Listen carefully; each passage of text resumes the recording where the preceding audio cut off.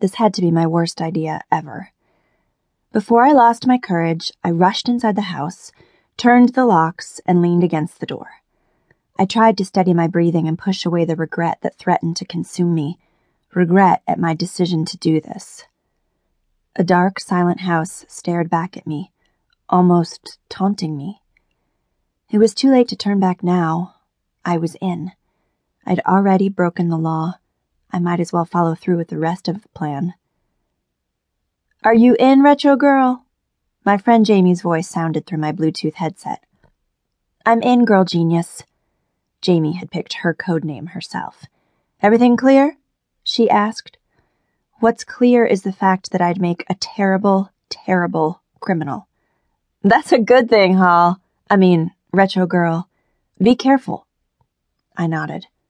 "Roger that." In the delirium of a restless night, this whole scheme had seemed brilliant. But the fact remained that in order to execute my plan, I'd just broken into someone's home.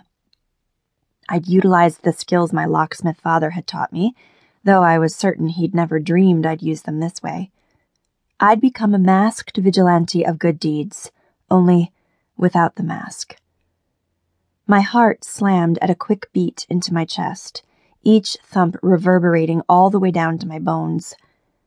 I pinched the skin between my eyebrows as I tried to rationalize my actions. This wasn't just a haphazard stranger's home, and I wasn't breaking in for nefarious reasons. That was the good news. The bad news had generated my new life mantra: engaging in random acts of kindness whenever possible. And not just any ordinary random acts of kindness, extreme random acts of kindness. Life was too short to do anything half-heartedly after all. To lay it all out, I'd just broken into the home of Katrina Dawson, one of my former social work clients, but only so I could clean her house and surprise her. I wanted to help. The idea had started innocently enough when I'd sneaked in to clean my brother's house, a drive-by good deed, as I'd called it.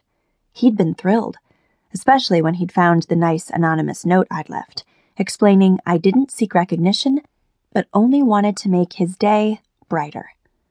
Cleaning Katrina's house would help her and add a touch of quality to her life. I knew it would.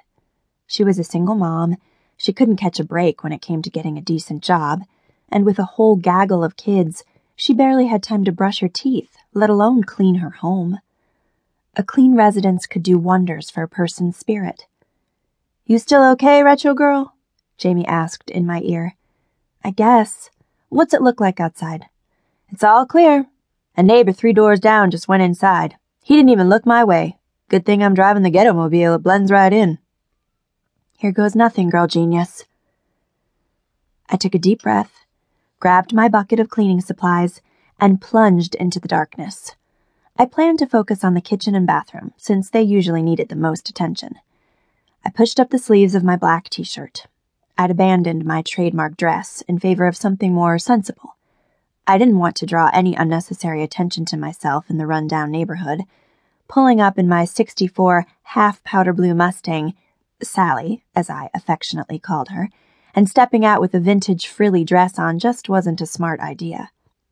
I could do this, I told myself, a feeling of false security washing over me.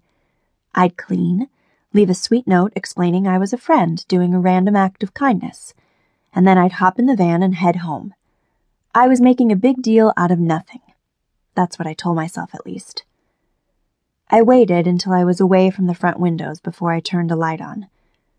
Before I'd come inside, I'd put my gloves on. I never cleaned without them. Nothing was less appealing than smelling bleach on your hands 3 days after the fact. Plus, since I was officially breaking in, the gloves just seemed like a good idea. I set my bucket on the countertop and looked at the mess around me. Dirty dishes in the sink, junk on every visible surface, everything from school books to groceries to toys. There was something splattered on the linoleum floor, crayon marks on the wall, and this morning's breakfast, at least I assumed the food was from today, was still on the little table in the corner.